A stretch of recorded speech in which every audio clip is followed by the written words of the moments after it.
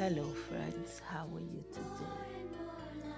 Welcome to another episode of Be Like Jesus. We're still on a series, Who You See I Am. Part 3. Part 3 starts today.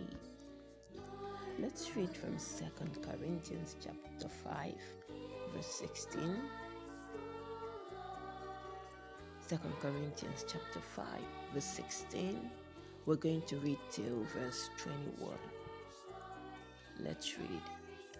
From this time on, we do not think of anyone as the world does.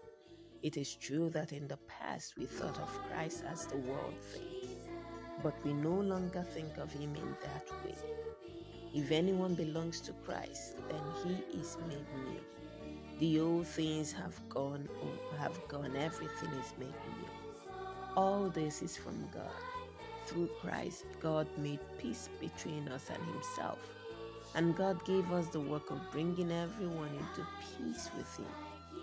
I mean that God was in Christ, making peace between the world and himself.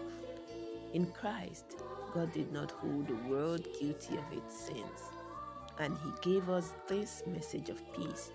So we have been sent to speak for Christ. It is as if God is calling to you through us. We speak for Christ when we beg you to be at peace with God. Christ had no sin, but God made him become sin. God did this for us so that in Christ we could become right with God. The best movies are all about transformation. An ordinary person transforms into a superhero. An angry person transforms into a kind person, or a truck transforms into a fighting robot.